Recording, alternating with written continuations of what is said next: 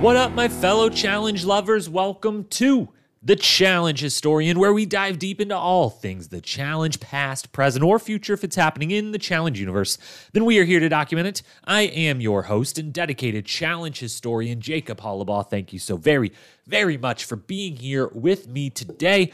On today's podcast, very, very exciting times. We're diving into a brand new season of The Challenge, a brand new branch of the Challenge franchise. The show has officially added a new version, officially moved over to CBS with the debut of The Challenge USA less than 1 week away. Premieres next Wednesday, July 6th at 8:30 Central Time, immediately after the Big Brother premiere. We've got Big Brother alums, Survivor alums, Amazing Race, and Love Island alums all set to enter into the world we love so dearly and find out what the challenge is all about. TJ Lavin is, of course, there to host, so you know it's an official thing. It's going to be some mixture of badass, awesome, funny, brutally hard, full of twists, turns, backstabs, and blindsides, all of the things we love about the challenge, just on a new network with some new people that maybe you haven't seen before. Because if you, like me, are one of the people who is a challenge-only kind of person, you know, I've recently got back into Survivor. I've watched the last few seasons live, but I'm not a Big Brother guy. I'm not an Amazing Race guy, Love Island, none of that stuff, and really up until recently wasn't in on Survivor. So I don't know who any of these people are or much about the shows that they come from. I imagine some of you listening are in that same boat. And that leaves me a bit lost trying to preview this new season of The Challenge on my own. So, with the start of something new for The Challenge itself, we also start something new for this podcast, which is that I've got a guest co-host for the day. I've brought in a guest that I'm absolutely thrilled and honored to have here, the queen of challenge TikTok herself, the host of the Most Likely To podcast. Paige will be joining me. I'll give her a proper full introduction, let you know all the places to follow her in a moment when she joins. But know that if you are like me and you are feeling a little lost going into this new season, then that is exactly why she is here, to help us figure out who the hell some of these people are and the backstories they come into the game with. Before I get to Paige and I's conversation, though, and the full season preview that we will be doing, a couple quick housekeeping notes. First, next week there will be 3 podcasts coming your way. The rewatch series will continue on Monday with the Gauntlet 2, aka TJ's first season. So spend some of the holiday weekend binging that to prepare. Then next Wednesday, midday, we'll have that All-Stars 3 finale recap coming your way. Same time as always, as we finally find out who takes the home of the crown of All-Stars 3 champion. And then Thursday morning, I will be back again to cover the premiere episode of The Challenge USA. We've got a finale and a premiere in the same day. What a time to be alive in the Challenge universe.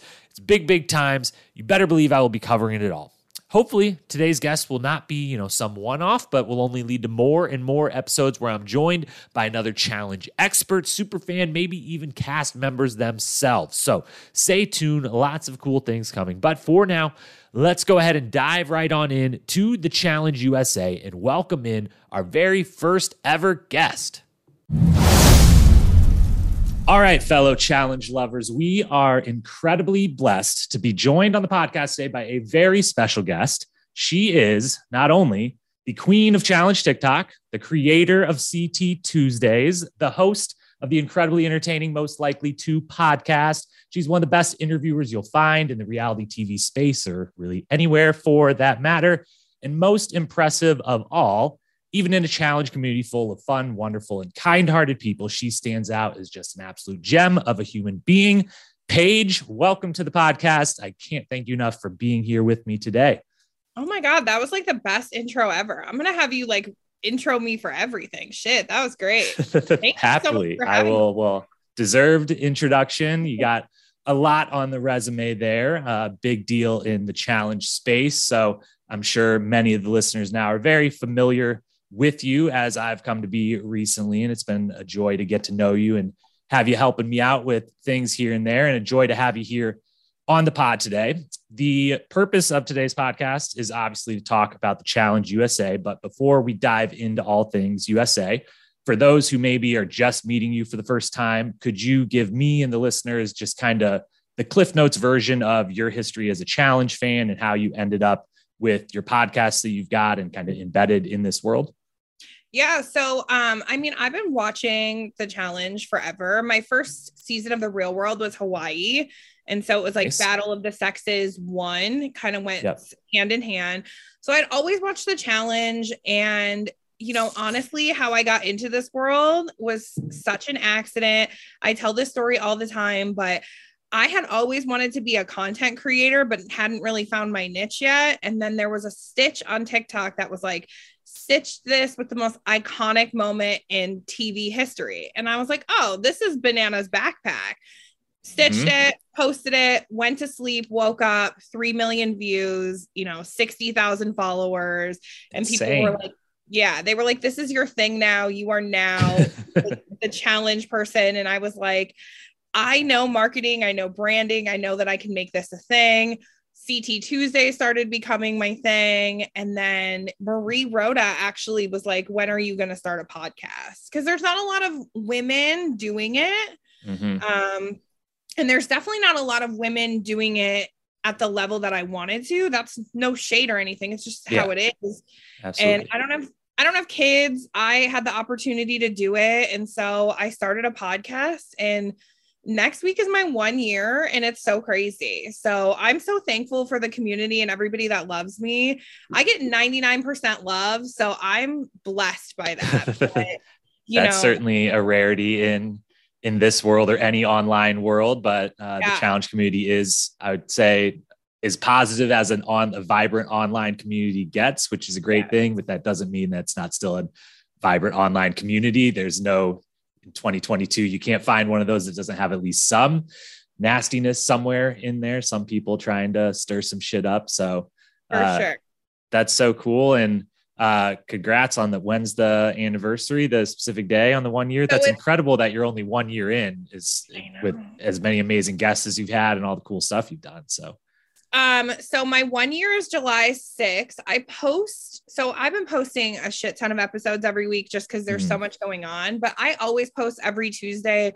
I always say I never miss a Tuesday, whether it be CT Tuesday or the podcast. So I'll give your listeners an exclusive. So my 1 year anniversary interview is Lolo fucking Jones. So wow. Yeah. So yes, I'm excited. That's a big one, because there's a lot of challenge fans, myself included, that of many recent, like, what the fuck actually happened? Like, what's the real story? What are the real people's opinions about it? I would say that her time on the show, her announcement of coming on the show was such a big deal. It went in such a weird way with such an edit where we kind of have no idea who to believe, what really happened. So that's a well-deserved of a 1 year anniversary podcast for sure. That's so cool. Congrats on that. The final thing then, just to kind of set the stage a little further then, just for where you stand as a challenge fan yourself, because within the community, one of the things that makes the show and the fans so great is that we obviously all, can go all kinds of different ways, who our favorite or least favorite cast members are, seasons that we loved or thought were hated. It's why it's so vibrant, discussion, debates, never ending. So could you fill us in on maybe your 2 or 3 favorite seasons of all time, and maybe like 3 or 4, maybe not like the best players ever, anything, but your favorite cast members, your ride or dies, if we can give a slight pun to the next season of the flagship? Yeah. So I love Fresh Meat 2, and I love The Inferno 2. I knew we were friends for a reason. Yes, I love Fresh Meat 2, The Inferno 2, and then I really love War of the Worlds 1. So. That spot on. We couldn't be more in alignment there. The War of the Worlds franchise for me is like the one when everyone says, the challenge got a lot worse at some point. I'm like, I don't know. It was only a couple seasons ago we had War of the Worlds 1 and 2, and those were pretty amazing. And the seasons before them were also a lot better than get credit for. So I agree. What about some of your favorite cast members ever? So obviously I'm a CT stan for life, but people give me shit because I love Dunbar. I can't explain it. I just really like him. I've always liked Brad. And for females, I always kind of had some sort of infatuation with Cara, whether I was loving her or hating her. Obviously, like, we're friends now. And so, like, I kind of see behind the scenes of some of her negative seasons. But Veronica, I would die for. So, yeah. Yes. Well, those are all fantastic answers, and we're pretty much in alignment there. I also weirdly, I don't think I have like the amount of love it seems you have for Dunbar, but he was always one that he was kind of like the butt of the joke while he was on. And I was like, I feel like, I guess that's like better than being like kind of just totally in the background, but like, I liked him. I didn't totally get why that was, you know, the edit he got or the kind of persona he got. But I love hearing you say, Brad, just because I've also always loved Brad, but coming off of my first ever Challenge Mania event yesterday, meeting Brad in person and just being blown away at that. He's somehow even nicer and more genuine and cool and fun in person than could ever imagine. And I know that seems to be the case with a lot of these cast members, but he was such a joy to talk with. And he was such a professional at doing it too. It was incredible how well he was like, I'm going to make sure every person in this room has a conversation with me and like that I like give them my full undivided attention. It was so cool. So I went from being like a major Brad fan to like, Brad might've just like moved into like my all-time favorite list, like from the, I love him to now you're in the all-time list just off of that interaction. He's so nice. He is one of those that will give time to everybody. Him and Tony are like that. So I love Brad. He's great. And his weird head tattoo, I like it. So I've it's never bothered me, which is a compliment because more often than not, anyone else that's got the neck and head going on, I don't know that I've ever been like, love it, but more often than not, I'm like, you could have stopped at some point there. And I'm like, totally, I don't even really like notice, which I think for my personal taste is basically a compliment that it's like one of the best versions of it. I agree. All right. So with that, then we know a little bit about where you stand as a Challenge fan. Let's dive into the main topic of the day. So we're here to talk about the Challenge USA. Premieres Wednesday, July 6th on CBS, and then it's streaming on Paramount Plus. I think it is for sure like on CBS first, and then we'll be on Paramount Plus the day after, right? Do I have that right? It's usually like 3 a.m. East Coast time is when they drop them. It's like a weird time. So yeah. Well, that is gonna really put a wrinkle in my schedule. I've gotten very used to All Stars being streaming only and being like, all right, I wake up at like 5 a.m. I watch, I do the pod, it's out by midday.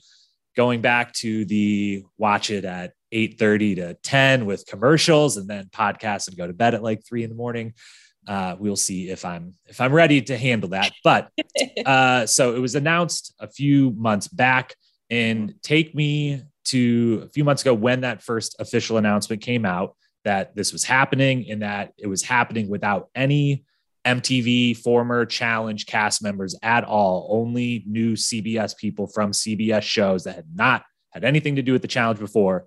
When that all came out, the big announcement, what was your instant reaction as a fan of the show? Were you into the idea, against it, not sure what to think then versus kind of now where you've maybe come to, if it's changed at all from then to now that we're on the precipice of it airing? So honestly, my initial thought was thank God, because one, I never think franchising is a bad thing. And two, I thought that the Challenge was going to die very soon. And the fact that they were franchising it for me was a good thing.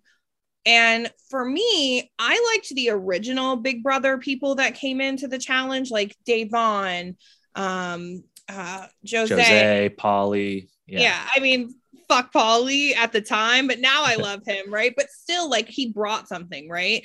So now I'm not a huge Fessy Casey person. And so I was like, I think it's good that they're kind of doing a trial run on the Challenge USA and then maybe bringing to the franchise that like people are familiar with. So I looked at it as a good thing because they're franchising, and then we're maybe not getting cast members that aren't as relatable as others, if that makes sense. So yeah, the one part of my initial reaction that was positive was that I'm sure you maybe also had as well, as like, well, that's more content. So that's always, selfishly Sure, give us 3-4 seasons, make sure there's always one live, then I always have content to talk about. I never have to, if anything else, I've got an episode recap every week. Great. Exactly. But aside from that, I also was in the boat of like, I feel like the challenge is kind of dying here and is kind of flailing. And at first glance, I didn't see this as I was like a lot of fans. I was like, no, fuck this. Like what? No, that's not how we wanted to save the franchise. Like there was different ways to do this. Maybe there wasn't. I've much come around to it. Helped a lot that they announced that they are doing a season 38 and season 39. And I'm still kind of wishy-washy on where I feel like they're actually going with the franchise, or like 3 years from now, what do you think is airing? What challenges do you think are airing on our television screens or whatever the hell we're watching on in 3 years? Do you think they're going to try to keep all three of these All-Stars CBS flagship going? Do you see any of them merging, dying? What's your thoughts? I don't think any of them will be on TV. I'll just say that. I think they'll all be streaming. And then I feel like the CBS challenge, it could die because I've heard that production wasn't great to the cast members. Now, I'm not sure if we'll see any of that with the quality, obviously. But I don't know about that. But I think season 40 of the challenge will be the last MTV challenge we'll see on TV. And then it will go to a streaming service. As far as All-Stars, I think All-Stars will be around. As long as they can get people to do All-Stars, they will get All-Stars there. Yeah. So yeah, it feels to me like maybe, they want to get to season 40 of the flagship just to say it's season 40 because that's cool and big round number and everything. Yeah. But it feels like if we're starting CBS and now the shows that would be the obvious feeder system to the challenge are now the shows that are going to feed the CBS challenge universe. And there's not a lot other than in only international shows to feed, the last few seasons of Rookies on the MTV one, that All-Stars is just going to become the flagship. Like, because if there's no new people to bring into the world of the flagship, then, bringing those people back, you're just doing All-Star seasons anyways, or the best version of its All-Stars, especially this season with them having, Kayla and Sylvia, Jordan, some other people that are younger in challenge years come on. Feels like if they get to a season 40, great. And then it would just be like, well, that's done because anyone we still want you to see from this world is just going to be an All-Stars world if they want to be at that point. And that will have those. And who knows, maybe all the ones in the other countries and everything will take off and they'll let us watch them after the fact. And, I'll be out here trying to learn Spanish and doing pods about the Challenge Argentina, and there'll be a Argentinian CT that we all fall in love with for the next 30 years.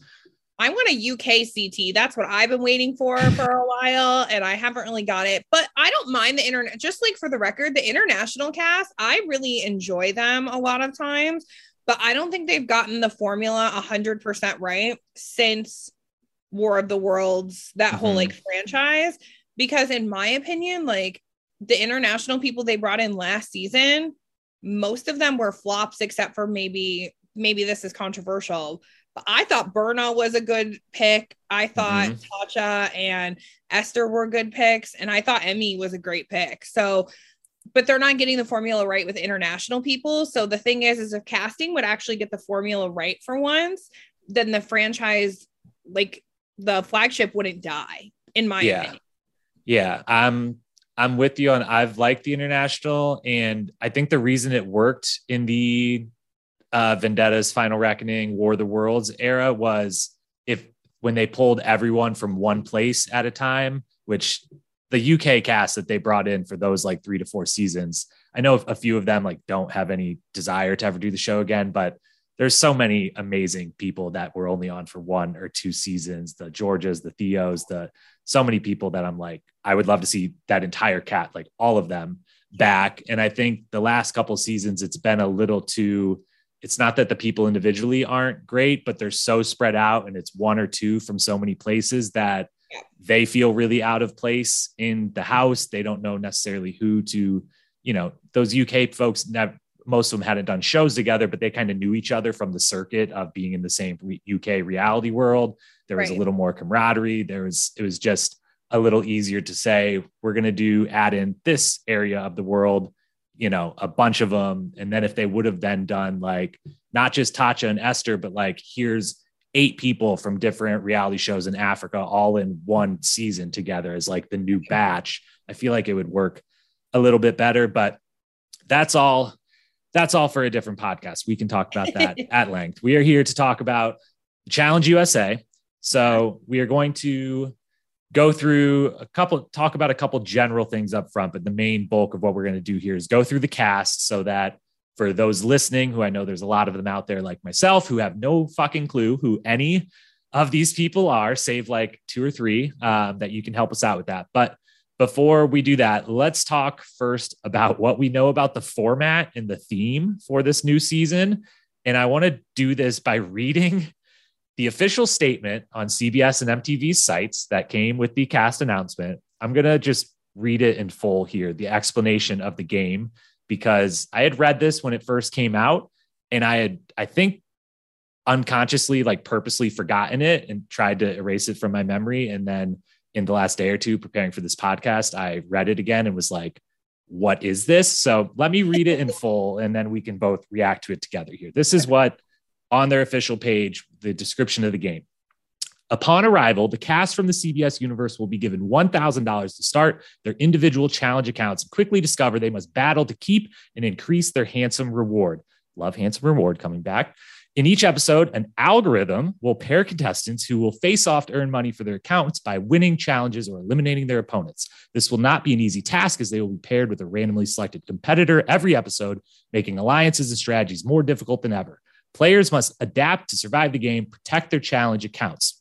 With the $500,000 grand prize and title of challenge champion on the line, players will be in a constant state of paranoia, unable to trust anyone but themselves. Who will outwit, outplay, outlast? Who might declare, I got a text? How prepared will everyone be to expect the unexpected? Lastly, good luck, travel safe, go. That is the end of that section of the statement, which all of the shots at Amazing Race that have happened prior to this, the biggest one is that they just at the end of their list of all the iconic catchphrases from all the shows, they couldn't come up with a way to work it in. So they just say, lastly, good luck, travel safe, go. First off, Paige, starting with the end there, I am very worried for our guy, TJ Lavin, that this season is going to be chock full of them asking him to say way too many catchphrases and puns related to the shows that these people come for. Do you think that they are going to go way too heavy on the trying to tie in all of the other shows and make TJ's life living hell and a bunch of memes and short clips of him saying ridiculous things? No, because I don't think TJ would buy into it. And like, I just, that was in his contract to do this new show. Like, no dumb shit, please.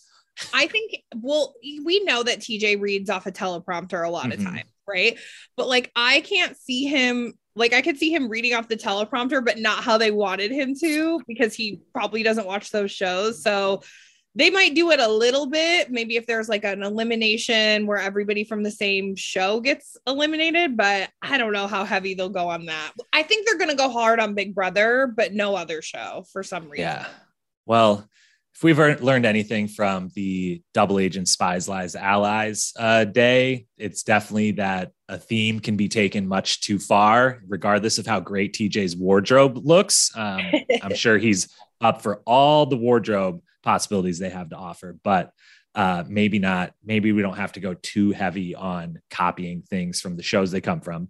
That's to the side, though. The real question after reading this whole thing, this seems like a very complicated game that they're about to play, and that's laid out here.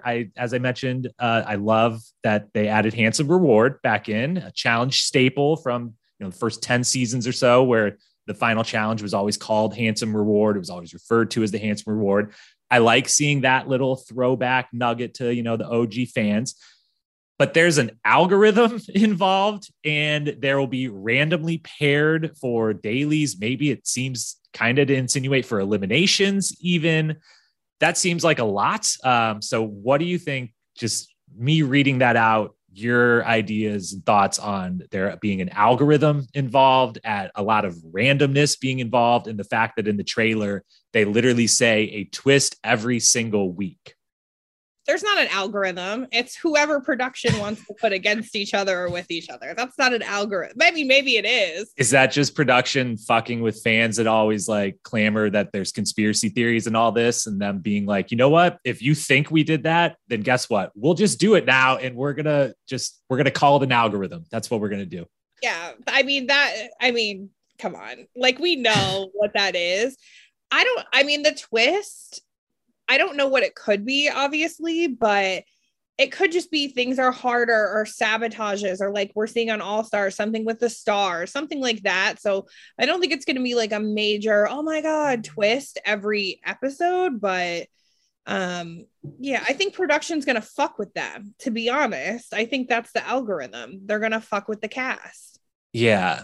I certainly hope that it's not like when they say there's going to be a twist every episode. Like, that's one of the things in recent seasons that even I, who try to be incredibly positive about seasons that, it seems like a large amount of the fans don't love, one of the biggest things. And like, just like the game there doesn't have to be some abrupt, we're changing this week, we're doing that. Oh, I faked you out this. Like, if there's one or two of those well executed throughout a season, great. The idea of them thinking that they have to lead the marketing with their, expect the unexpected every single week. Like, what if they just played a regular game and we got to see how they played a regular game? But we will see. One quick aside on the whole algorithm production messing with them. So I am actually someone, contrary to my response to when you said that, or a little bit, I'm someone who's really, really big on anytime there is some sort of like conspiracy out there of they set this up, or they like changed this, or of course this or that or whatever. Having a background in event planning and like large scale event planning before, and having some idea, obviously I've never worked on the challenge, totally open to it. Anyone from Buena Murray or whoever the hell is in charge now would happily test your products, would help you build them, anything you want. I'm there. Fly to Argentina on my own build, the whole thing.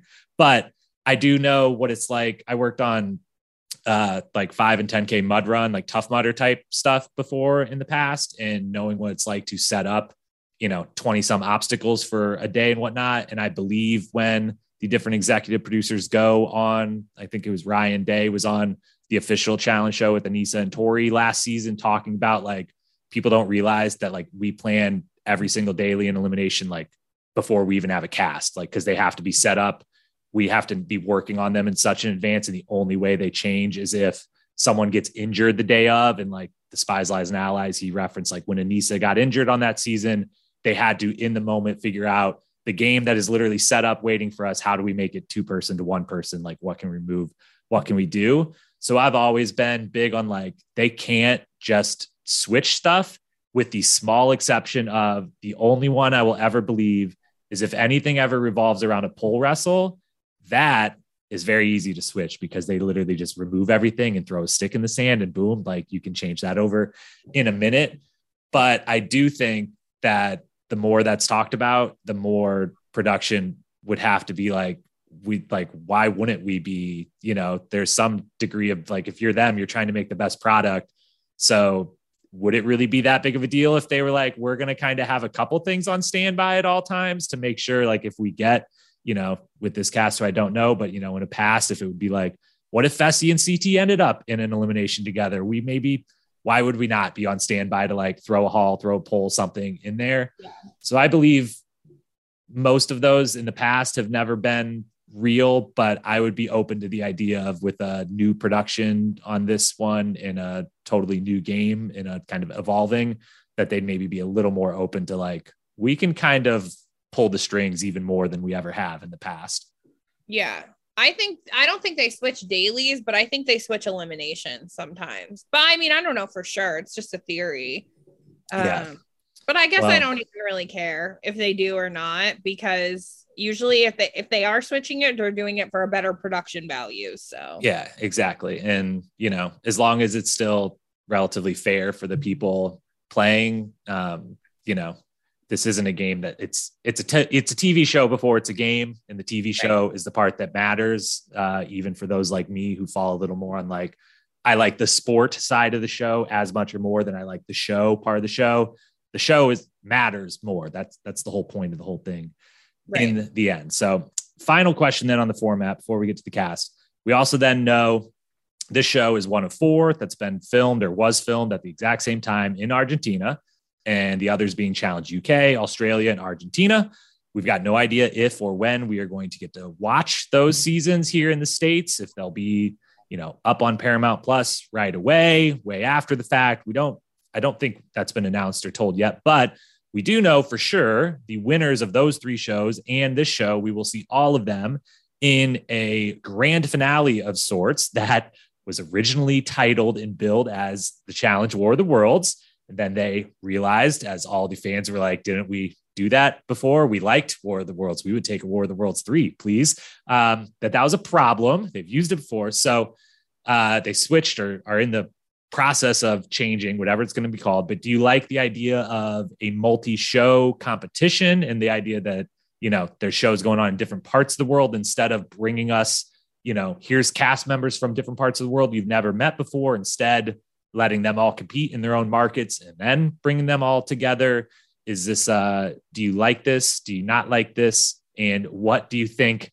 Do you think they can come up with an actual decent name, or will it be laughable when they come out with whatever they replace War of the Worlds with?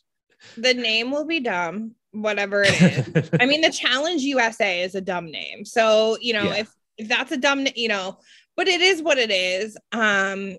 As far as like the other ones, I think it's cool that they're doing it. It'll be interesting if it's winners. I would assume that there's only 2 winners from each show. So that does that mean 8 people go to the world competition? Yeah. That's the part that I can't figure out. But I would love to see the UK and the Australia one. The Argentina one's going to be weird because subtitles are legal in Argentina. So we either have to learn Spanish very quickly, which, I mean, maybe we should all know Spanish anyway. Mm-hmm. Or they're going to have to change a law so we can watch it. So I feel like, well, it would get taken down, but I'm sure there's somewhere out there in the challenge community who would happily be like, oh, I'll like record all this and add the subtitles myself. But then the moment that brave soul puts that up on Reddit or somewhere, it'll get taken down, which as it should, I guess, laws and all of that. But yeah, TJ is the host, supposedly hosted all 4 of them. I remember TJ being asked about that on multiple podcasts, maybe even your own. But I don't know if he speaks Spanish. I don't think he hosted the Argentina one. I heard that he didn't, but I also I don't know for sure. I hadn't heard anything other than the initial, the first announcement. And then I think he was on the Challenge Mania pod, like the day the official announcement came out. He was like, he didn't know if he was allowed to talk about it yet or not, but they kept telling him like, no, TJ, I'm reading an article. You're allowed, like, it's fine. You're in. He's like, okay, well, yeah, maybe I'm hosting more of them. And he just like kind of still didn't know if he could say anything, but I hope we get to see all of the other ones. Like, it's going to be a real bummer if there's more challenge out in the world. I want to see it, even if, whether I'm super excited for it or minimally excited for it, I want to watch it. It's still the challenge. So I'm hoping they're all up. I do think, to your point of like, is it just going to be, 2 winners? And then like, what are they going to do with just 2 winners from every show? Right. It would be really silly if it was just like, here's a bonus 2 episodes. That's just like a second final with like the 8 people that won the other finals. Cause no one, the ratings go down at the end for a reason. We're not all that interested once it actually gets to the final challenge, but maybe that means more than 2 people will win. Maybe there'll be some sort of team aspect. Maybe it would be really cool if it was like 2 people won, but they get to pick 2 other people from their cast or something like that to like bring on as teammates for the next one. So who knows, but that's enough about the general stuff, the high level stuff. The real reason we're here is for the cast itself. So we've got 28 cast members, all coming to us from one of 4 shows: The Amazing Race, Big Brother, Love Island, or Survivor.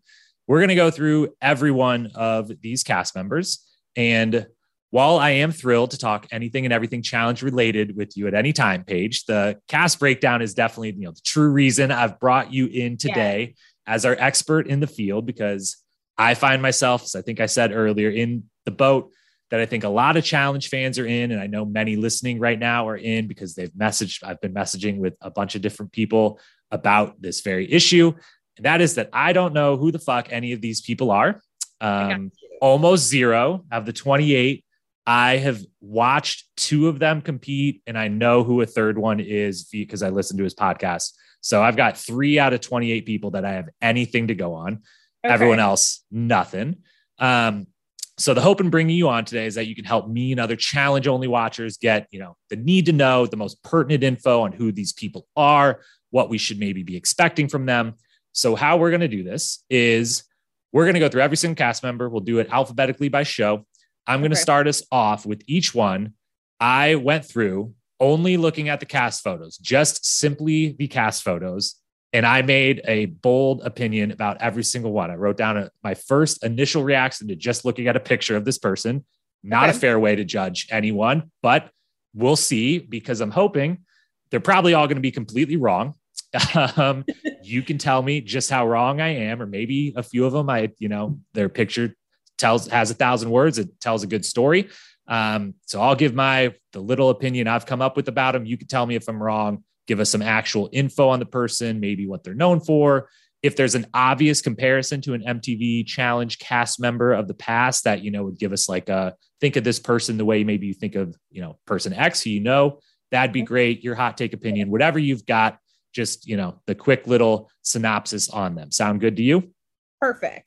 Sweet. Fantastic. We will try to keep every person at 1 to 2 minutes max, so this doesn't take all day long. It's a big list, but I'm sure there's a few that we'll be able to just kind of breeze right on by, and not much to say here. Maybe a few other favorites that we'll spend a little extra time on. But let's start with The Amazing Race first, which has the fewest cast members on this season. Only 3 of the 28 hail from Amazing Race. So this is not some perfectly split, equal number of people from every show. We can see where CBS really thinks their stars are, I guess. And let's kick it all off with Kayla Platt. So I've got to pull my pictures back up here so I can look at them again before reading my opinion I had come up with about all of them. So for Kayla, just looking at her picture, and again, I will only say it one more time here, it's very unfair of me to just look at a cast picture, which notoriously cast pictures are horrible. I will say, as a group, this cast clearly has taken cast pictures before. They knew how to tell the producers, no, that's horrible, or they all seem to have gotten a pretty good shot. So hats off to them for that. Kayla, my opinion of her, she thinks that she's going to love this more devious strategic game, but in actuality, it's going to be way more cutthroat and vicious than she gave credit for. And she's going to turn out to be a little bit too nice of a person to actually enjoy it the way she thinks she's about to enjoy it. I can see that. I'll be honest, I didn't watch her season. I just watched clips of her. So she was on the Amazing Race 33, and she was a flight attendant, and she came in second, but she is real positive and real cute. She's excited to be there. So, Yeah. On the Amazing Race in general, when I was trying to think of which of these shows, is the most tailor-made to, build a skill set, I guess, or whatever way you want to say it, to be good at the challenge right away.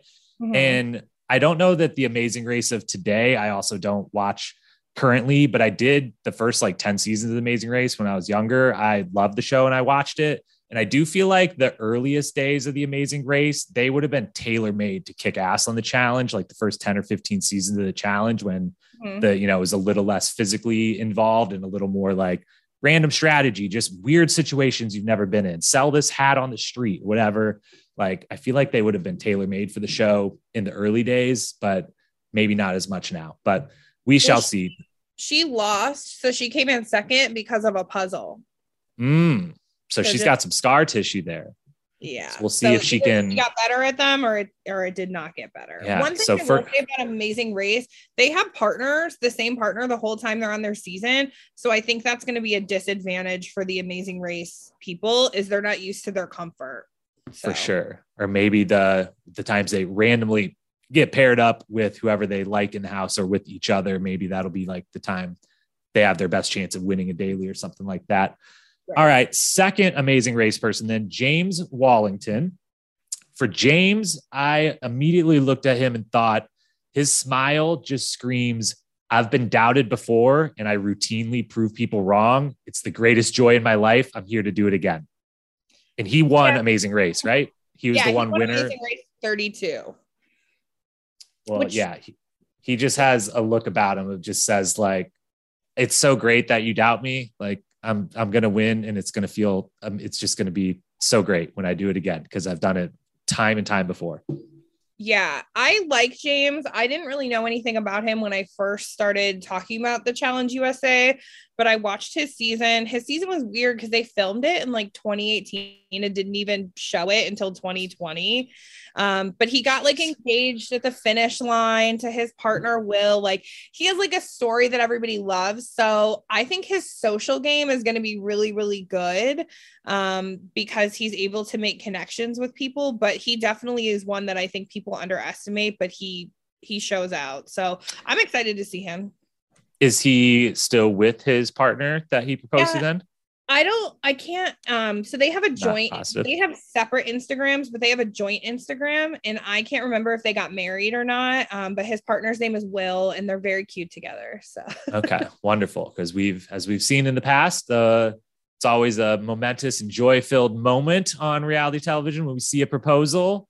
Some have gone great, some not as much. And, hopefully for he and his partner, all things great, especially if it aired that much later, that's a lot of time already that they've put down. So hats off to them. Definitely keeping an eye on James. I would say of the three Amazing Race people, he's definitely the one that I'm getting the most. I forget. I only watched the trailer once or twice. I never want to watch the trailer too many times. And even as someone who talks endlessly about this show, I'm the one person who's like, I want to talk about it all day, but I don't want to like study the trailer because again, I'm anti-spoiler and you're going to learn some things, but I feel like he was in the trailer. He at least had a couple voiceovers. He was like the main Amazing Race person kind of featured.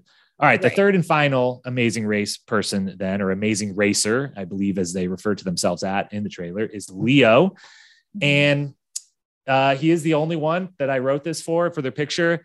I'm getting nothing from Leo. Not sure what he's doing here. I don't think he's sure what he's doing here. I think he got the invite. They needed another person or two from Amazing Race. And he's like, sure. But I'm not getting a lot. Don't know what to expect.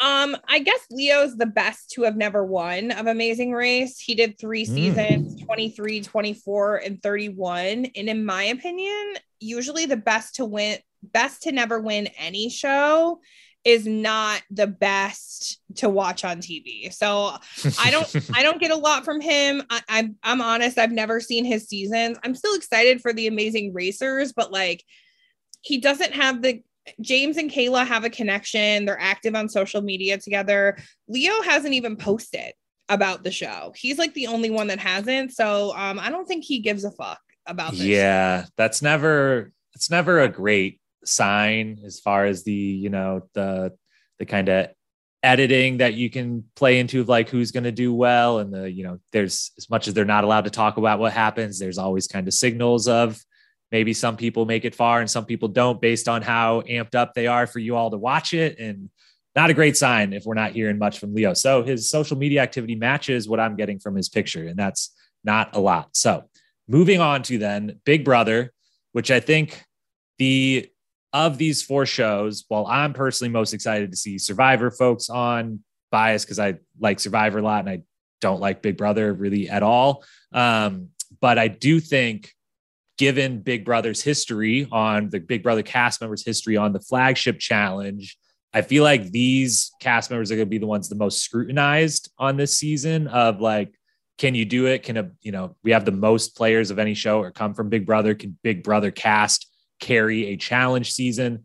So I think these people are going to be, they're going to be given every opportunity to be kind of the face of the season, to have big storylines. Let's start with Alyssa Lopez, going in alphabetical order here. And for Alyssa, my first reaction looking at her photo was lying straight to your face is me being honest. That's what I get from her. On Big Brother 23, I thought she was really boring. Like, that was just my opinion. She did make it 23, the latest season. That's like the newest one, right? And a Yeah. bunch of these folks are from that same season. Right. So she made it pretty far. In one of the trailers or something, she talked about how on Big Brother 23, she was only known for her showmance. So like she wants to like prove something now, which she is so tiny. It means she's going to have a showmance. Every person that ever says, I had a showmance before, I'm not doing it again, has a showmance. She might listen. I don't get mad at people for politicking, but no, I would. You're there. You got have fun. Why not? Why not? She's single and she's pretty. I don't think she's going to be like super impressive physically, but her social game might be good. She did get very, very far in Big Brother. She was the last. They had an alliance of 6 people, the cookout. She was the last one eliminated before they all got into the final 6. So I think that's good for her. But I do think she'll manipulate the shit out of anybody to get her way, which is a good thing in a game. Yes, absolutely. Yeah, I had seen the cookout name being thrown around a lot. I've become familiar with that was, the alliance name. I feel like with as many of them coming from that season into this season of the challenge, we're probably gonna hear that name some more thrown around. I think we should all be prepared to get a full backstory on who the cookout consisted of and how that all went down. So even for those of us who didn't watch, I feel like by the end of this challenge season, we'll know everything that pretty much happened on Big Brother 23. Yeah. Next up, then we got Angela. And Angela's picture to me screams, I'm a sweetheart, I swear. Yeah. I'll be honest, I didn't watch Angela's season of Big Brother. But she's one of those that's still with the person that she met on her season and they're like getting married. Nice, good for them. She was on Casey Clark from the flagship. Mm-hmm. She was on her season. That's the season that Casey won.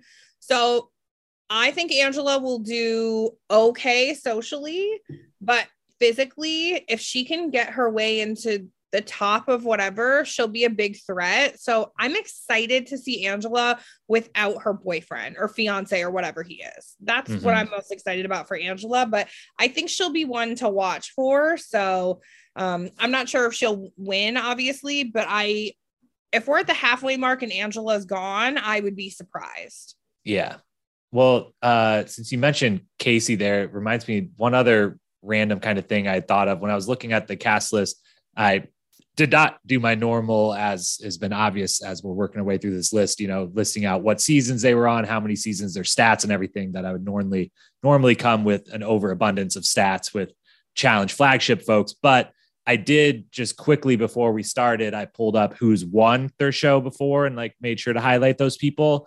And was really kind of taken aback at first of like how few of these people won. But then it made me realize that part of that is because the only Big Brother and Survivor people they pulled in the last few years into the flagship world were pretty much all people that have won. And so they kind of, that works against them in a big way now, saying like those people aren't eligible, at least for this initial season. That, right. How many, I think hasn't every of the recent ones, like Casey, Josh, and Amber all won their seasons of not Amber, she didn't, but Casey and Josh both did, right? Yeah. And then on the Survivor side, he didn't win. A bunch of people have. Thank God. Yeah. That is one area I know we disagree on as one of the few cast members. I'm Fessy fan for life over here, who constantly lets me down off of the show, but that's off of the show. I met him in person and he was great to me. And he was very welcoming and he made sure I got like to my car safe. Like I will say all of those things. And when I did my season 38 predictions, I put him very high up in my predictions. So I might be coming around to Fessy. He unblocked me on Twitter. So we're making progress. Yeah, that's a massive step. That's admitting a wrong on his part. Why would he have done that in the first place? Well, no. Just to continue the tangent briefly, my whole stance on Fessy, which I'd love to get just quickly, if you think there's any credence to this theory, my entire thing with Fessy has always been if he was on the show and Josh and Casey weren't there, that the opinions of him would be so different. I think a big part of the reason the like kind of hate he gets is because the trio of them kind of get hate as like this Big Brother trio that is the main storyline for 3 seasons in a row. And maybe it's a little boring. Maybe we don't like, all of them, and that because he's lumped into that, it's like extra, and he's the most vibrant of those 3. And so, easy to hate. And that if he was on a season without any of them, where he had to make new friends, he gives you, like, no matter what you come to the show for, if you want sloppy romances, he's going to give you some sloppy romance. If you want someone to be a little bit arrogant, a little bit overconfident, and then either perform incredibly or completely fall on their face and fail, he's going to give you that. He's a well-rounded challenge cast member, love or hate, to be a heel or a hero. But I think it's so easy to be like, I was big on the Big Brother sucks. I thought everything Devin did, a couple seasons ago was hilarious. I was all for like, yeah, Big Brother sucks. Fuck these people. Like, let's root against them. And I think if they weren't all lumped together, they would each be thought of differently as individuals. I don't disagree with that. I also think I'm over the fake storyline thing from that whole Vacation Alliance. And so if he would create an authentic storyline, I would be very down for that. But you can't tell me that him and Josh, that little fight was not, staged in some way. Yeah. And just we don't have to rehash that, but also he shouldn't have gone home. It's just so dumb. Which I'm pretty big proponent of, like, we should have pretty strict, hard and fast rules about that stuff for very good reason. And in the early days of the show, when they didn't, it caused a lot of problems, and it only amplified problems because they didn't know how to handle anything in the moment, and they went back and forth. But I don't think he was the person who should have got sent home in that situation. But anyways, enough of the Big Brother folks who will not be on this season. Let's get back to the ones who will. Next, we got, I believe, Azah. Am I pronouncing that correctly? Do you have any? Azah, yeah. Azah. So her picture, I looked at it and thought she is the first person that we've looked at so far who does not stand forward facing the camera for her picture. So I feel like she plays by her own rules and is only going to be the leader of an alliance, not a follower. Yes. So Azah is probably going to be the worst physical player out of all of them. She is a petite woman. Yeah. She's the tiniest person ever. And in Big Brother, she didn't, the physical competitions, which aren't really significant, she did not do well in.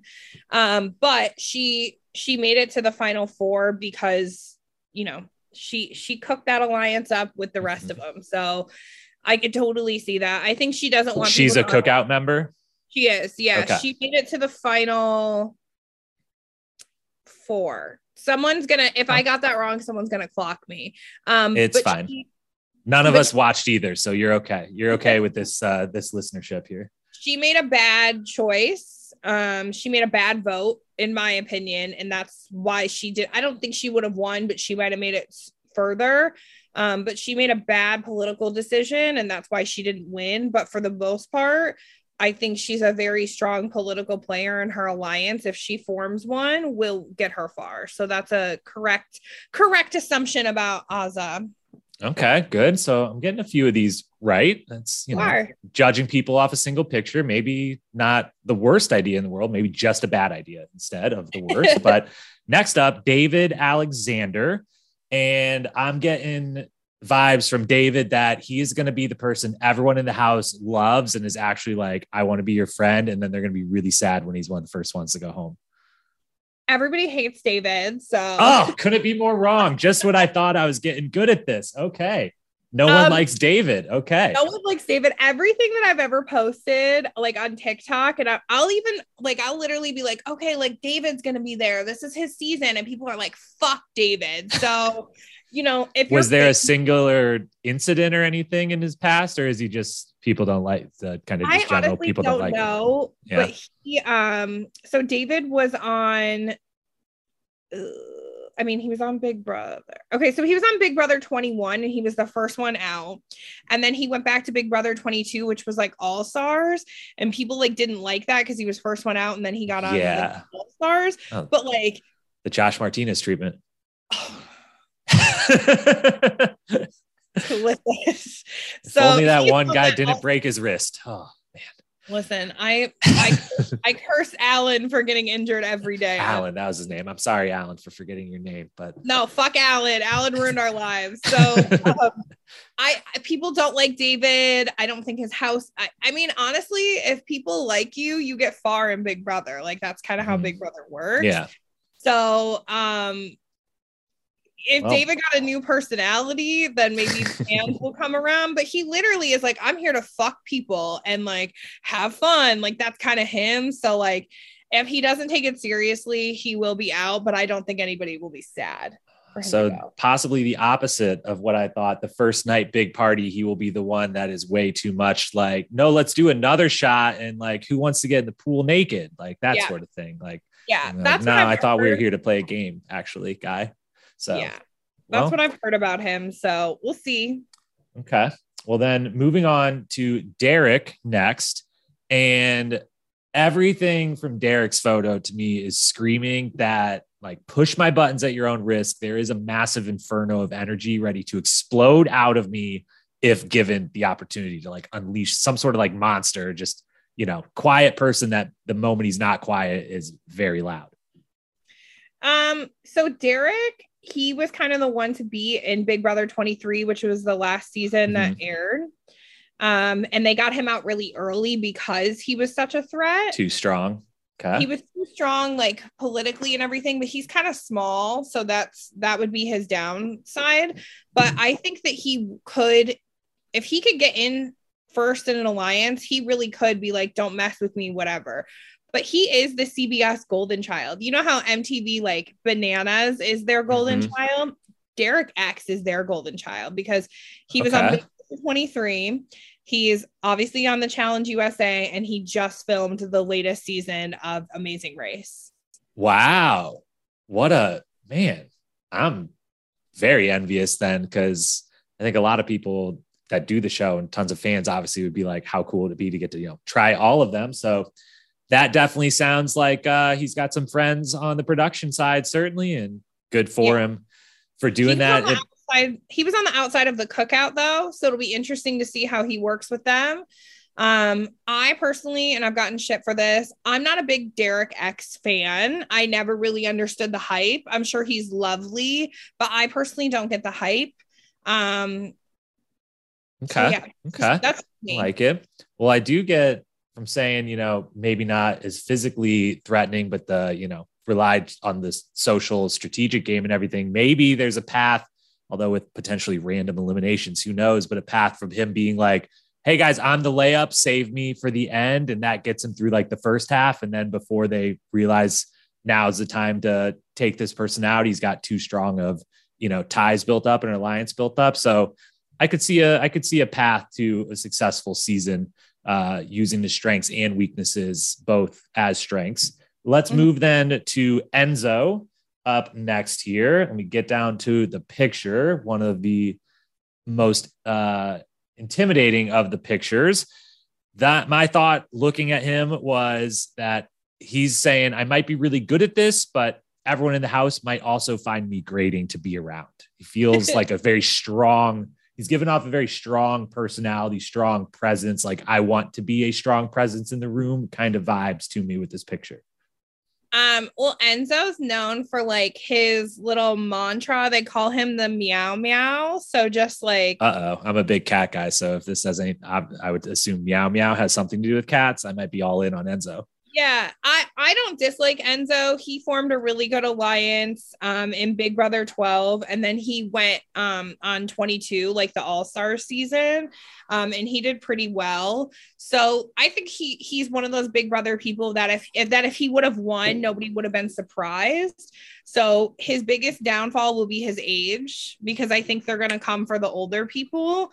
But he is a good strategic player, and he is like kind of life of the party, and he's from New Jersey. Like Yeah, he's gonna be in your face, and you're either Yeah. gonna love it or you're gonna hate it. So Yeah, he's a real Jersey guy. Yeah, speaking of the age thing, I was just pulling up when you said that, the always wonderful and great challenge stats on Instagram and Reddit and everywhere else posted today the age distribution of all the players on this season. Enzo's 44. He's the second oldest on this season, but there are 5 people in their 40s and then 8 or 9 in their 30s and like even some mid and late 30s, which gives me hope as a 32-year-old who, 3 years ago was lamenting the fact that like, I missed my window. I'm never going to find a way on to any of these shows and certainly not onto the challenge. You got to be like 25, 26, 27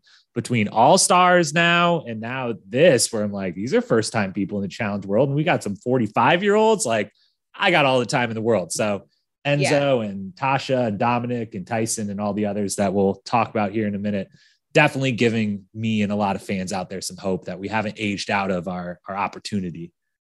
I agree. All right. Next up, then we have Kyland. And Kyland is he is the only person on this entire cast list that I know who he is, even though I've never watched any of his shows, because he's just very, very active in the friends with a lot of other reality folks, and maybe I follow on Instagram or whatnot. I've seen Kyland pop up in my life on Instagram a lot in the last year or two. So I've at least, seen him dancing in the background of a video here at an event here, there, things like that. But everything I'm getting both from that knowledge of him, that very limited knowledge, and this picture is he's maybe just here for a great time. And have you seen how pretty my smile is? Because he's got a real pretty smile, and that he'll maybe be very liked, but I don't know what his prospects in the game are. Oh, Kyland, who watches my Instagram stories and doesn't follow me. Kyland. Oh, it's okay. I love Kyland because he's a sneaky motherfucker. And I love a sneaky guy. And in the reality TV world, I kind of like a clout chaser. He's at every event. He's not missing nothing. So Kyland will do anything he can to get to the end because he wants his star to rise. But he is not to be trusted. But I wonder who else knows this. Okay. And he has a beef with another Big Brother member, which we'll talk about in a couple minutes. But so it'll be interesting to see that play out. Well, I am also someone that in the newer age or the present day version of the challenge and all reality television, where myself included, people have lamented for years of, the challenge can never be the same because the people come onto the shows with different, expectations and aspirations and the reasons they're there. I'm all for like, if you're going to be there to like clout chase, make a bigger name for yourself, build a brand, whatever, then do it. Just be open and honest about it, which sounds like, if he is, then that's the type I love. If you're trying to act like, no, none of that is of interest to me. None of that matters, but it obviously clearly does in such a big way. That's when I'm like, no, you're not being authentic at all. You're not being genuine. Right. That's what we don't like. So I like that. And that definitely tracks with the fact that when I saw his picture and was like, I know that guy. I've seen that guy like 500 times in the last year. I definitely know who Kyland is without ever watching an episode of television of him. I've met Kyland in person. He's very nice, but he's not one of those people that's going to like, be like, I'm doing this for my kids. I'm doing this for my family. He's like, fuck y'all. I'm doing it for me. Yeah. He's that guy. Great. Well, he's on my favorites list so far then. Next, second to last Big Brother person, we've got Tiffany. And Tiffany, to me, looking at the photo here, is this game and this money will be mine, and there's damn near nothing you can do about it. Just pure oozing confidence in this photo, and like this is a wrap. This is over. This is all mine. Why is anyone even here? Yeah, she definitely has that attitude. She was actually my favorite from Big Brother 23. She won America's Favorite House Guest. Nice. And if anybody that's listening is into Big Brother Twitter or Big Brother fandom at all, fandom turned on her very quickly after her season. She may or may not have hooked up with Kyland. We don't know that.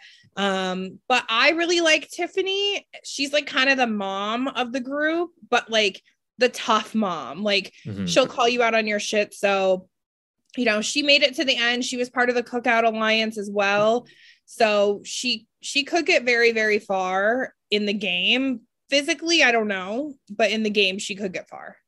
Okay. I like that. And definitely, I think she was one of the 3 or 4 people that was like heavily featured in the trailer, or I feel like I got like a real glimpse of and vibe of, and has also been in, I haven't watched all of them, but started watching the, you know, the main challenge accounts been posting the, you know, like get to know the cast, or, you know, all the little season preview clips. And she, I think, was pretty heavily featured in the Big Brother get to know clips. So high expectations, I would say, for her. And then finally, the last Big Brother person is the one Big Brother winner that is joining this group, my single stat that I've got here on any of these people, and that is Xavier. And looking at Xavier, before I knew that he was a winner, which maybe ruins my opinion of looking at his picture, I got from him that he was so stealth, you won't even notice me repeatedly kicking your ass. I thought this guy's going to be great, and people aren't even going to realize how great he is. And he's going to kind of be that under the radar, you know, awesome competitor. Obviously, then learning immediately after writing that statement down that he won his season of Big Brother, or a season of Big Brother, I was like, I guess probably going to be hard to go under the radar when you're the only one that's won something before of this group. So maybe not so accurate with that one.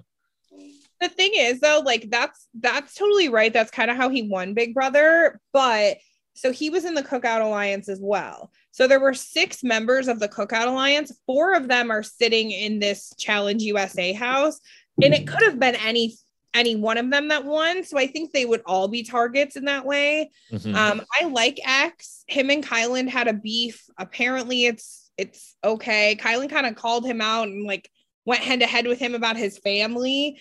Kylan goes below the belt like that, but X is like pretty unbothered. So that could be an advantage to him or a disadvantage, because I don't know how much he's going to want to talk strategy. And some of these Survivor players, that's all they do. So yeah, it can go either way. Okay. And he goes, does everyone mostly refer to him as X? Not a lot of Xavier's going around. Call him X, yeah. Okay. Cool. Well, that is the Big Brother cast then.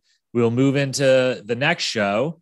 The show that I will admit has the most to prove to me of cast members, not only because of the obvious, they, you know, come from a dating show, which is its own version of a competition, but isn't quite, you know, is adjacent to the competition, but also because I was maybe going to mention this at the beginning. I've mentioned it on a previous podcast, but I'll say it again here as a tangent to see if you have any thoughts or maybe your own inside knowledge.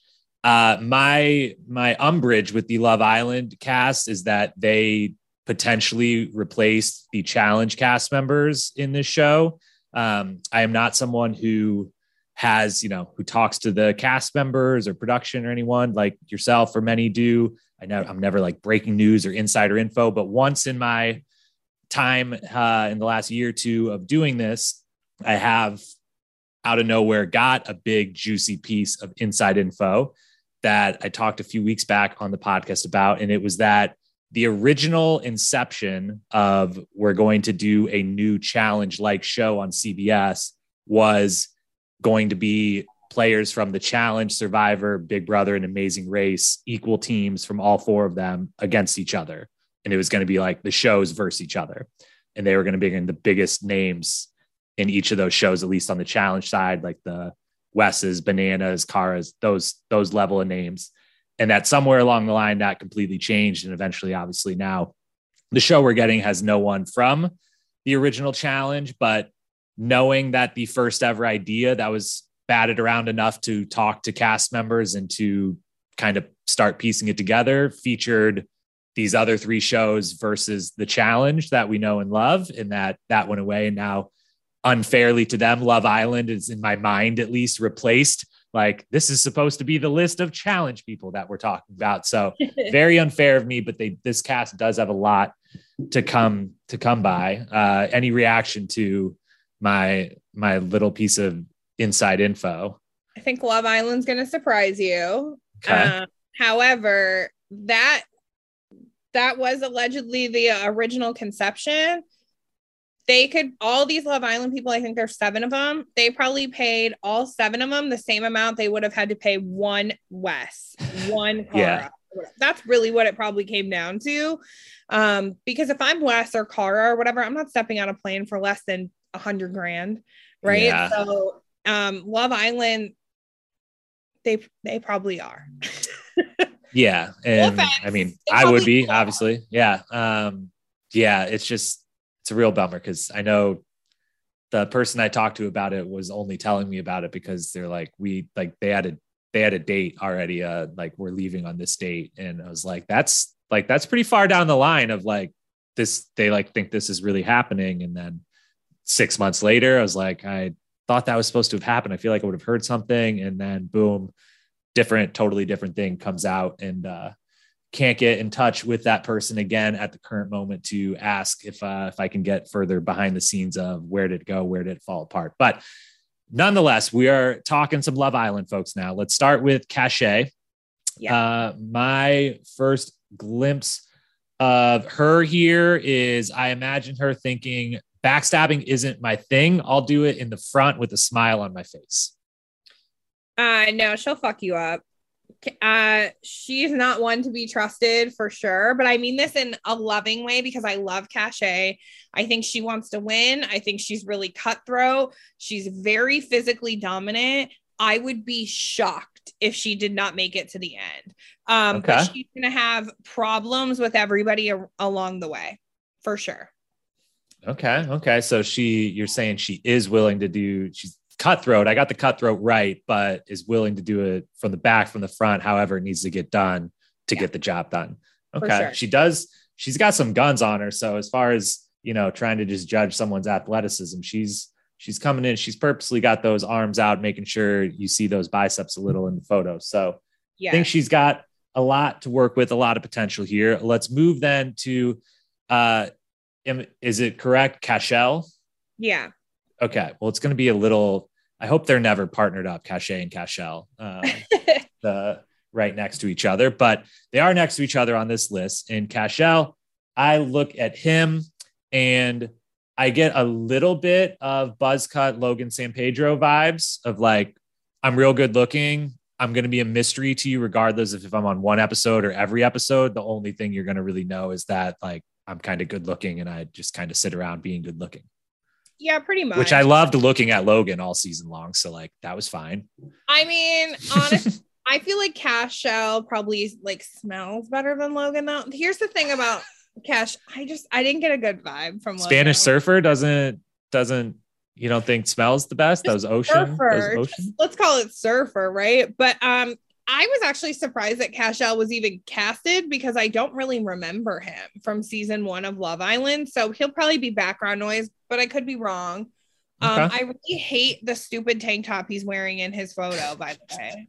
It does not. Yeah. Did they just tell him you have to take your zip up off? Or I guess they do. They kind of have like 3 different options for the men and for the women of like tank top, cut off, zip up jacket. So definitely not the best of the options. It's also like really shiny. Like it looks like it's borderline like leather versus like athletic material, which would be hilarious if they're like, here's your tank tops for the season. They're leather. Like have fun. We're going to be out in the hot sun. You're going to be wearing leather while you do whatever crazy shit we make you do. Right. All right. Next up then is Celie. Is Celie correct pronunciation there? So with Celie, I know this isn't a dating show, but that doesn't mean that those skills are not useful in this game. Yeah, probably. Okay. Celie's like so cute and just so nice and bubbly. But I think she's one of those girls that's like, oh, you think I'm dumb? Like I'm going to use that to my advantage. So she got second in her season of Love Island. She's close with a couple other people that are on the show. So I think that will help her. I don't know how good her physical game is, but she definitely isn't afraid to use her bubbly personality to get ahead. So she could do well. Okay. Love it. We'll move then to Cinco. And Cinco, I mean, the very obvious seeing his pictures, and he took a tank top and even appears to possibly have rolled the tank top sleeves up slightly to even get as much show in there. This looks like someone who, Love Island's cool, but this is where I belong. I did that to do this. This is where I'm supposed to be an athlete. Sure. Yeah. Yeah. That's Cinco 1,000,000%. I think listen, I hope it's not popcorn muscles. Because he's either going to do really well or he's going to flop. Mm-hmm. Him and Cash are exes. Okay. Good to know. So if they're paired together, just know that algorithm. That algorithm got us. If they're paired together first episode so that we can get their backstory easily woven in there. Okay. They don't follow each other on social media anymore either. He follows everybody except for her, and she follows everybody except for him, including people that were on this current show. So he knows how to be petty, which you're a fan of. I'm a fan of. Know that. I'm a fan of. She knows how to be petty even more. So I think I can see the two of them, Cash and Cinco. I can see the two of them trying to get each other out. So hopefully his muscles are not popcorn, but I'm rooting for Cinco. I like him. Yeah, definitely keep an eye on, just from the simple, there's always the one big muscular guy in every cast, new rookie cast. And, we always kind of in recent years overinflate, like they don't do hall brawl every time. Like, let's settle down. It doesn't just mean that they're like going to be the best or something, but sometimes they flop, sometimes they're great. So we'll see what he's got in store. Then we move on to Giovanni, and let me scroll down here so I can get a glimpse of this photo again. Oh yes. The bucket hat, of course.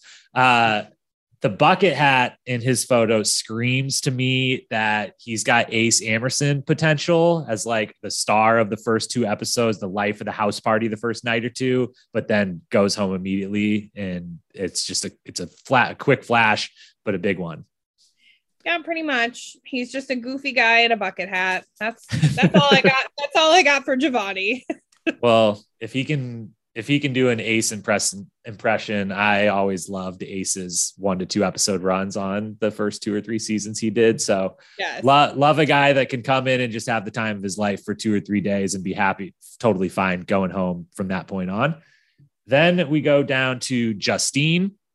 In Justine, my vibes I'm getting from her photo is dating shows take strategy too, in that there might be a lot more strategy going on in this brain than you're thinking in one of the main Love Islanders who might come in and say, and like show that, there was actually some strategy to what we're doing. Just because we're from a dating show doesn't mean we can't figure this out. We can't manipulate our way to some success. I agree with that. The only thing I would add to Justine is that she won her season of Love Island.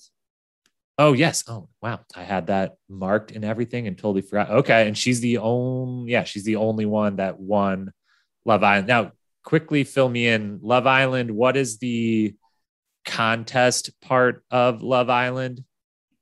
How do you win? Is there just one couple at the end that wins, or? So it's one couple at the end that wins, and it's voted on by America.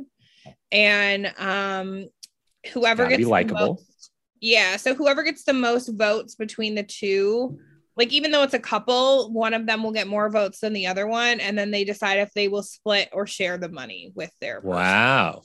So did they do that before the challenge ever tried to introduce that? I mean, I guess Friend or Foe, the old game show, probably is the one that truly introduced that way back when, but I think it was after, but they always, it's every time. They always share the money. So like, well, that means that someday someone will get to be the one that, has a really big moment when they don't, but all right. So we got another winner on our hands here. Then 2 more Love Island. We've got Kira or Kyra.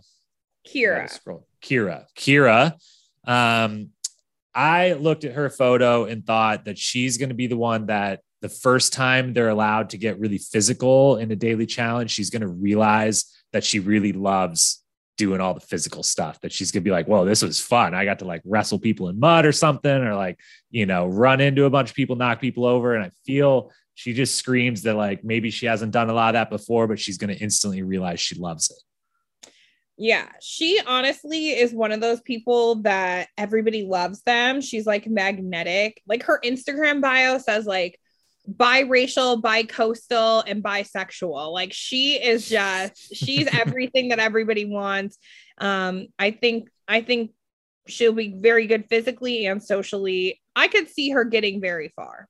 So Okay. Yeah. I'm getting a lot of positive coming from her. And then last but not least on the Love Island side is Shannon. And Shannon, my first initial opinion was that she looks like someone who maybe will act nervous when they're anything but. I can see it. So Shannon St. Clair is a Great gift. name. She's a gift from God. She is reality TV gold. I know you can't see it in the her cast photo, but if you Google Shannon St. Clair Love Island, there's a picture of her in a pink bikini. Look at her abs. Like, get the fuck out of here. Shannon, she was not only America's favorite on Love Island, but she would have won the entire thing. And the reason that she didn't win is because the man that she was with in the villa, his sister died. And so she went home with him. But she would have won. Oh, wow. For Okay. sure. And Shannon, yeah, I just Googled her name in Love Island, as you said. And she definitely got the worst cast photo. She got the annual award for who got, like, they picked the worst of all these photos I took, because I'm sure all the others were better. Not that this one is, terrible or anything, but definitely, yeah, a lot more athletic than maybe this picture gives off, which maybe was a strategy of hers of like, let me throw that zip up on. But no, she said she made like an Instagram video and she was like, I hate my cast photo. She was like, it was brutal. Like, we had no makeup. She basically was like, Love Island, we make out. Like, that's how Love Island is. And she's like, but this was brutal. But well, it's a rite of passage. It's almost an honor for her that it happens to multiple people every season. And so it had to happen to someone. So look out for her. She's my winner's pick for the females, by the way. Shannon is. Okay. Yeah. Good to know. We will come back to that at the very end. I'll write that down. So that's all Love Island. And the final crew we got to look through is Survivor, which is the only crew where I have any familiarity with any of these people, as I grew up big Survivor fanatic, same time as I became a challenge fanatic, stopped watching Survivor somewhere around like when they did their first All-Stars season, like 14 or 15 or something. And then during the pandemic have come full back in, watched the last 2 seasons live, watched it really started when they started coming on to onto the challenge. I like went back and watched the season with Jay and Michaela and with Michelle and a bunch of different ones. So I have seen a few of these people before, but not most of them. But we got a bunch more winners, including our first person to touch on, which is Ben, who's rocking the black cowboy hat in his photo, which we're coming off All-Stars 3 with Jordan with the white cowboy hat. Now we got a black cowboy hat in the building. That to me screams someone who wants to be the villain. Am I correct? I mean, he was on Heroes versus Hustlers versus something else. Healers, whatever it was. But people don't really like Ben. And like, I think he's one of those people that's like, I'm just here because I love the game. But it's like, no, you're here because you're kind of manipulative. And like, he's like one of those people that's like trying not to be manipulative, but is. So he also did Winners at War. So he did 2 seasons of Survivor. But I knew I had seen him. Did he not last very long in that season? I watched that entire season in literally like a day and a half, like one of the first months of the pandemic when we were truly like, all right, let's never leave our houses again the rest of the life. I was like, well, let's start this. And I think I watched that entire season with maybe one break at some point for like to sleep for 4 hours. So I don't remember much, but I saw him. He's one of those like not loved winners of Survivor. So it'll be interesting to see how he does in the show. There seems to be a lot of those in the Survivor world. The more I like get back into Survivor, it seems like it's a much more common in the world Survivor than the challenge of like the people that win are not always necessarily the people that end up being like beloved characters. And a lot of the people that come close or do 2 or 3 seasons become like the true, fan favorites of fan favorites. But That may That's just be me because the being same new to the people world. win the challenge. That's another podcast Yeah. for another day, but Yeah. that's why. All right. Let's then move. The next person is my favorite member of the cast. Heavy bias having actually watched his season, but was maybe my favorite member of his season of Survivor. That is Danny. I had no new opinions about Danny from his photo, knowing him from his season of Survivor. I just think Danny's the best. I love Danny so much. I loved him on the show, and I certainly love, being a fan of the sport side of the challenge, bringing an actual like decently long-term NFL player into the challenge world is very fun and exciting for me, and is a way better version of doing it than when the ill-begotten Champs vs. Stars days. He isn't technically the first NFL player to be in a challenge world, but in my mind, he will be. So I love Danny. Is there any reason I maybe shouldn't love Danny, or anything you want to add to him other than just he seems like a wonderful person who's also a killer athlete? Danny. I love Danny. I've talked to him a little bit recently, and so I'm rooting for him. He just seems like a really good guy. That's all I have to say on Danny. I just loved on his season. He's one that played a very quiet game until it got close to the end, and he kind of realized like I've got to start doing some stuff if I actually want to win. But it wasn't a strategy maybe as much the whole time. It was like I'm just like a good guy, and everyone likes having me around, and I'm pretty good at providing, at winning challenges, whatever. And so, yeah, my wife and I both we watched that season together, and we're both the whole time we were heartbroken when he went home, but hopefully he at least finds some success here and maybe gets all the way to the end. He is definitely, if I'm picking someone I'm just rooting for, not prediction to win or anything, if I could just root for one single person on the male side, it's Danny. On the female side, it'll be another person from his same cast that we'll talk about in a moment. But first, we have to talk about Desi. Desi, I look at her photo and I think that they should put her in charge of this entire show, maybe Paramount Plus, maybe any large global company. I feel like she's just an absolute boss, and I also might be in love with her. So is there any reason that I shouldn't be? No, Desi's really well loved. She did very well in her season. I think I don't want to say how far she made it because I know I'll be wrong, but she made it pretty far. She's a fan favorite. She looks like she's in even better shape than she was on Survivor. So I think she will do very well if she can get the right partners. Okay, great. Well, I'm fully prepared to be just head over heels, her become my favorite of the long list of folks I have no previous attachment to outside of the Danny and Shans of the world. So fully ready to episode 1 be like, yep, my instincts were right. I'm rooting for her. She's one of my favorites. We'll then move to Dominic. Dominic, another one of the older folks among this cast that's given us all hope that it's not too late. But in that spirit, my thought in looking at this was he's just too adult for this. Like he just looks like he took a family portrait here and, is just kind of like a nice gentleman, he's just kind of an adult. And I don't know how he fared on Survivor, having not seen him on Survivor, but I don't know how he'll fare in this world of this type of game. I think he was the runner up. Okay. So that's good. He did well. But he's real aggressive. So I don't know how these younger people are going to take with this dad being aggressive, but I actually like him. So I'm not mad about it. He was on Survivor Ghost Island, which I think people really like that season. Mm-hmm. So I did at least. So, yeah, I'm excited to see him, but he needs to tone it down if he's going to get far. Yeah. Could be maybe he tries to pull what a Wes has recently done on All Stars 3, but without any of the background of coming in, just be like, I'm in charge, I'm running the whole thing. And that works if you're Wes coming into the world of All Stars, and maybe not if you're a new person coming into a brand new game. I get a headache when I think about Wes.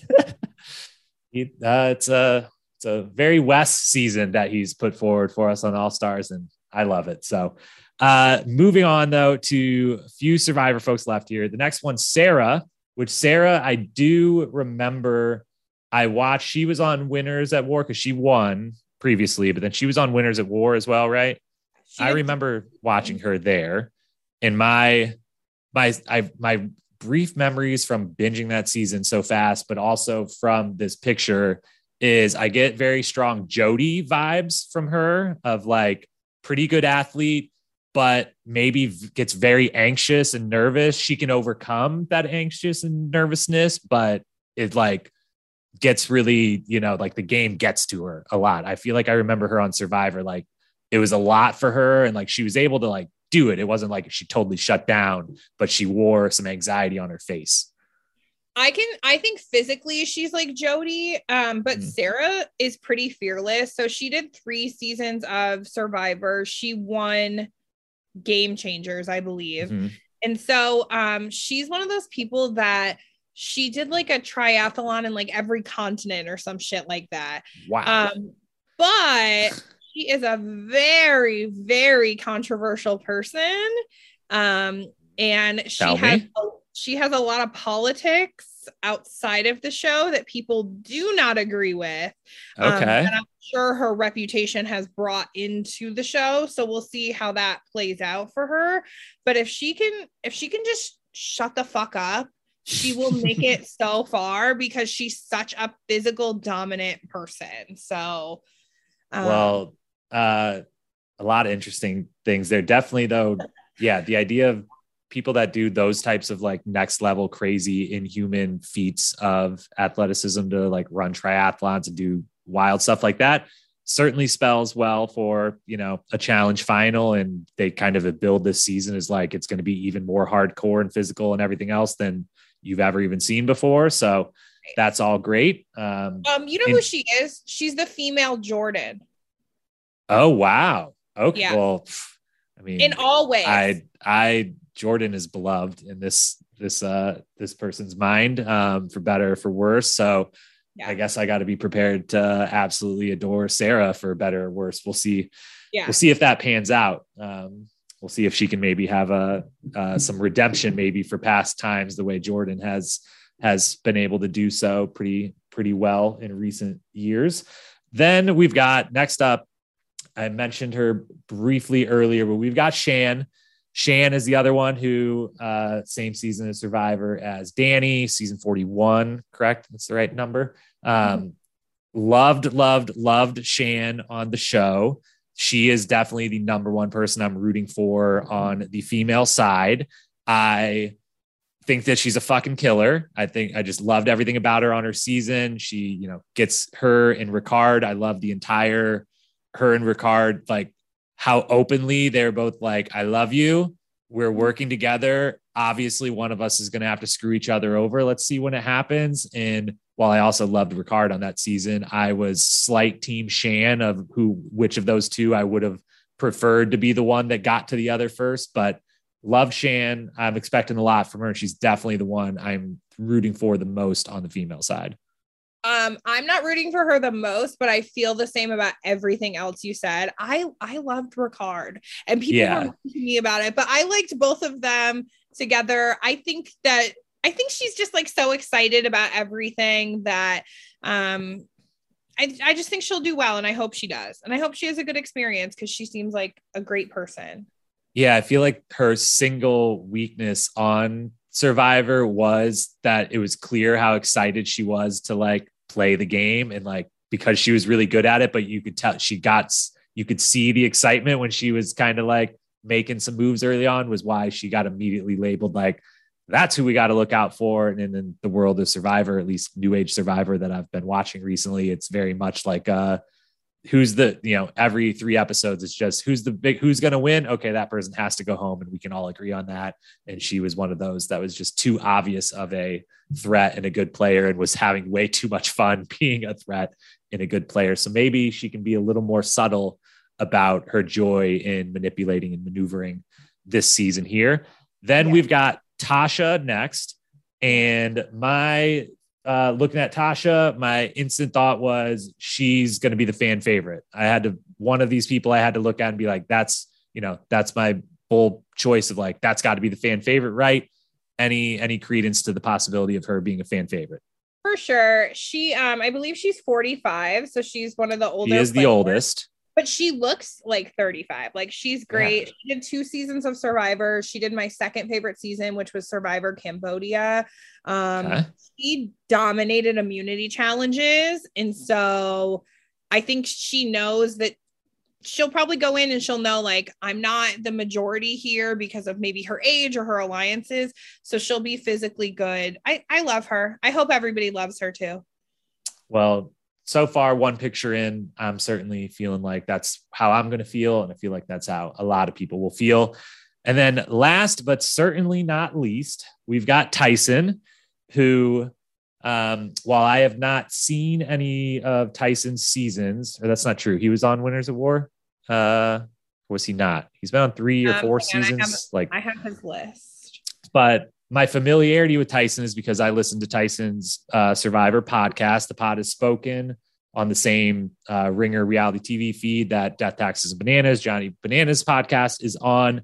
I've been listening to his pod for the last couple seasons of Survivor, so I've become fairly accustomed to Tyson's personality and heard lots of his kind of war stories from all of his times on the show. And I'm also was listening the first day it came out. He made, a bit of news of any of the kind of news and rumors that have come out about this season. Is he, without ever saying anything direct, but very clearly was the first to say, how great Survivor's production is. No other show with challenges could ever build it was like the second to last challenge on the last season. Like no one could ever build a game like this. No one could ever run a smooth operation like this, or treat the cast like this. And even asked his co-host Riley, like, can you think of any other challenge-based shows that are anywhere near as good of a level? And it was like, okay, clearly this is your first episode back after you've been mysteriously gone, which we all knew was filming the show. So clearly he maybe didn't have the greatest time, or is one of those that felt like the cast or the production wasn't in lockstep, wasn't, putting their best foots forward. But he's a huge name in the world of Survivor. And he's won before. He's done very well. He's considered a huge threat whenever he enters that game, which he's done a bunch. I would assume coming into the show, he was pretty prevalent in the trailer and was definitely one. They're like, hey, we got Tyson. Like, we've got one of the really big names from the world of Survivor. Mm-hmm. And, so he's got the pedigree. He's definitely got an attitude to him. Like he's got his own personality. He wears it on his sleeves. He's very confident in himself, very sure of himself. So I have high expectations. I'm interested to see if any of his, the things he didn't like about this season come through, or if it's all going to be, we have to hear about afterwards. But, right. No, he's the West. He's the West of Survivor. He really is. I can see that. He's did 4 seasons of Survivor. He won 1. And, he did well at everything, but he's kind of a troll. But I love Tyson. Like, I'm so excited for Tyson to be there. Yeah. I mean, I listened to his podcast for a reason. I very much have enjoyed his commentary, and definitely the West thing makes total sense. I can even, having at times been a member of Wes's Patreon and listened to like his recaps and stuff, like they, even in that like type of way, they have some connection and some similarity. So We'll see if he can, be as great in the game and in the house as a Wes has been known to be, but we shall see. I'm very curious just to find out if there's like a big moment with him that'll be obvious of like, oh, this is what he was so clearly upset about, or if it'll be all behind the scenes under the radar, and we'll have to listen to his pod to find out after the fact. But that's our full cast. We've done it. We got through the whole list, and it didn't take the entire day. It took a while there, but as it always does. Let's before we head on out, let's wrap up with a couple. We've mentioned a few of them through we go, but we won't do the full set of predictions. I normally go way, way overboard with all the ridiculous predictions, but let's quickly both give the male and female that we are rooting for the most, that if we could just choose someone to win, that's who we want to win. And then the male and female that we think will win, if we had to predict 2 people to win. And I'll let you go first. Let's start with who we're rooting for. I'm rooting for Shannon for sure. From Love Island 3. for my females. And then for my male, I think I'm rooting the most for Cinco, but I also am rooting for Kyland a little bit because I feel like it will be so ridiculous if he wins. So I feel like we would never hear the end of it, possibly, which as we shouldn't. If I, God forbid, I ever got on the challenge and somehow won, I would do an Instagram live every day for the next 5 years talking about that I won.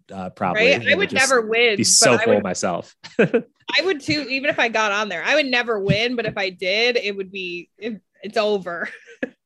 Well, you've definitely got me on the Shannon train. And I'm glad that you exposed me to the fact that she maybe got the worst of the casting photos, and I wasn't getting of all the many unfair opinions I just shared about all these people, that maybe hers were the least accurate. So they're on my list. But as I said before, Danny and Shan are definitely the two I'm rooting for the most. And maybe Desi was the other one I threw in, is just, I think I'm going to fall in love with her quickly on the show. So the three of them are top of line. I do think if I was rooting for like the best case scenario for the show and the challenge franchise, I like the idea of Cinco or Kyland. I feel like could be the type that would win. And then, in Kyland's case, be very like, I will be a spokesperson for this thing. I'll be all out there. I'll do 10 seasons in a row, whatever. And in Cinco's case would be like, oh, the big guy with huge muscles came in and actually won the first time. We might have something on our hands here. Maybe we've got, someone who coming into next season can be like, I'm the returning champ and I dare any of you to try to beat me type scenario. So I think those could be really good for the show. Mm-hmm. Let's then finish with, who do you not rooting for, but if you had to put a little money down in Vegas on who you think will win this, who do you think will win? I still think Shannon's going to win, but if I don't pick her, then I think my winners picks would be probably Tyson and Sarah or Desi. So, okay. Well, I love hearing Tyson's going to win Desi. for sure. Yeah. You think Tyson for sure? I just have a feeling, but I'm probably wrong. I mean, I don't know, but like, I just have a feeling Tyson's going to win. And then Desi and Sarah are just so good that they got to make it far if they don't win. So that's my prediction for winners pick. I think contrary to what I just said, I would also throw Tyson in the list of best case scenario for the franchise of like, what would the storylines be if this person won? One of the biggest names in the Survivor world that they got wins, and then is clearly willing to do the like Survivor's better and like we're better than challenge people and whatever, and make some big storyline when maybe they let some challenge folks into the same game as him or other Survivor people. If I had to pick two people to put money on to win with, the least confidence I've ever had in trying to predict a winner of a challenge season, I'm going with Xavier or X on the men's side. And on the women's side, I was thinking Sarah as well, but I also was I have nothing to go on almost any of these, but was it Kira or Kyra? You said it was Kira, right? I think that now that I say it, I'm like questioning it, but I'm pretty sure it's Kira. Well, Kira, if your name's actually Kyra, either way, I've butchered it repeatedly. I apologize for that, but I do think you're going to win the show. So that's my, apology to you for maybe messing up your name, is that for some reason, I just think she might win. So yeah, that's my pick. I like her. I think it's Kyra because there was a Kira on season 2. Love Island, the names got me all fucked up, but she was on X on the Beach, whatever one just aired too. So if people want to get to know her, well, so she's at least that, she's got a half a foot in the world we're used to then. So maybe that'll even give her another reason why out front, I'll like her more than the others. Well, with that then, so we've talked pretty much about it all the cast, the show in general. It will be debuting here in about a week to a week and a half, pending when I actually post this podcast. So we'll wrap up with Paige. First and foremost, thank you one more time for being here with me and all the listeners today. It has been an absolute joy. Can you quickly fill in? I will put in all the show notes, everyone listening, anything you want to get in touch with Paige. Every link you'll need is right there in the show notes. But Paige, you want to give them the rundown of where to follow you, what to listen to, anything you got going on, which is a lot and it's all great. Yeah. So on Instagram, I am most likely to pod. I answer every Instagram DM. So, feel free to DM me on anything. On TikTok, I'm pretty_petty_x. A lot of people follow my Instagram. That's the same thing. It's private. It's no challenge content. It's just me being cute. That's all. So you're welcome to follow that too. Most likely to TWO podcast is available on everything. The reason it's the most likely to pod is because, I have a guest every week that tells me their yearbook superlative. So Jacob, will have to have you on soon so you can do that. But yeah, follow me on everything. I have a merch line as well. Pretty cool challenge stuff and gear. Pretty cool. Amazing challenge stuff. I have not got my challenge until chill hoodie yet, but it is, I've had a cart full of a couple different things. I got to trim it down to a more appropriate bill that I can handle right now. But the merch is great. And I know many times you've used the merch as a way to support some great causes and great folks in the challenge community who could use a little bit of help. And I know in the last week or so, we were doing that for Anastasia. Is that still running right now? Yeah. So the way that I'm doing it, as long as somebody uses a code, I'll donate the profits to Anastasia. She was from Rivals 2 in the real world Portland. She had a very traumatic birth story. A few people are like, I don't remember Anastasia. She beat the shit out of our boy CT. So you got to remember her. She put him in his how place. Can you not remember? How can you not remember? It's only a couple episodes, but she made an impact and it was a good one.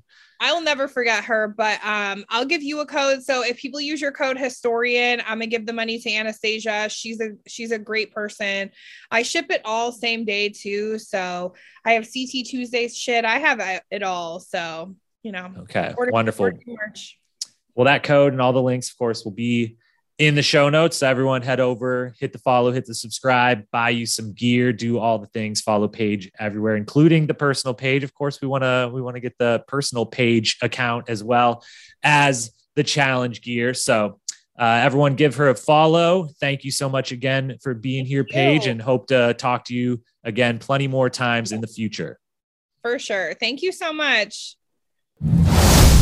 That is all for the podcast today. Thank you so much to Paige for joining me for that wonderful breakdown. Thank you to you, the listener, for being here, listening to us break this down, getting ready for the Challenge USA premiering next week on Wednesday, 8:30 Central, 9:30 Eastern on CBS, on Paramount Plus the next day at some point. I believe that is how it's going to work. So, reminder again, what we said at the top of the pod, we will be covering this season in full all season long. Those podcasts, we will do them super duper late on Wednesday night, which means when you wake up Thursday morning, they will be there ready to go, ready for you to listen to on your commute or your workout or wherever you find yourself in need of some company. Thank you for listening. We'll have the Gauntlet next week as well. All-Stars finale. So much good stuff coming. Enjoy the holiday weekend for now. Hit that follow, subscribe button if it's not too late. And with that, thanks for being here. Talk to you again soon. Until then, peace.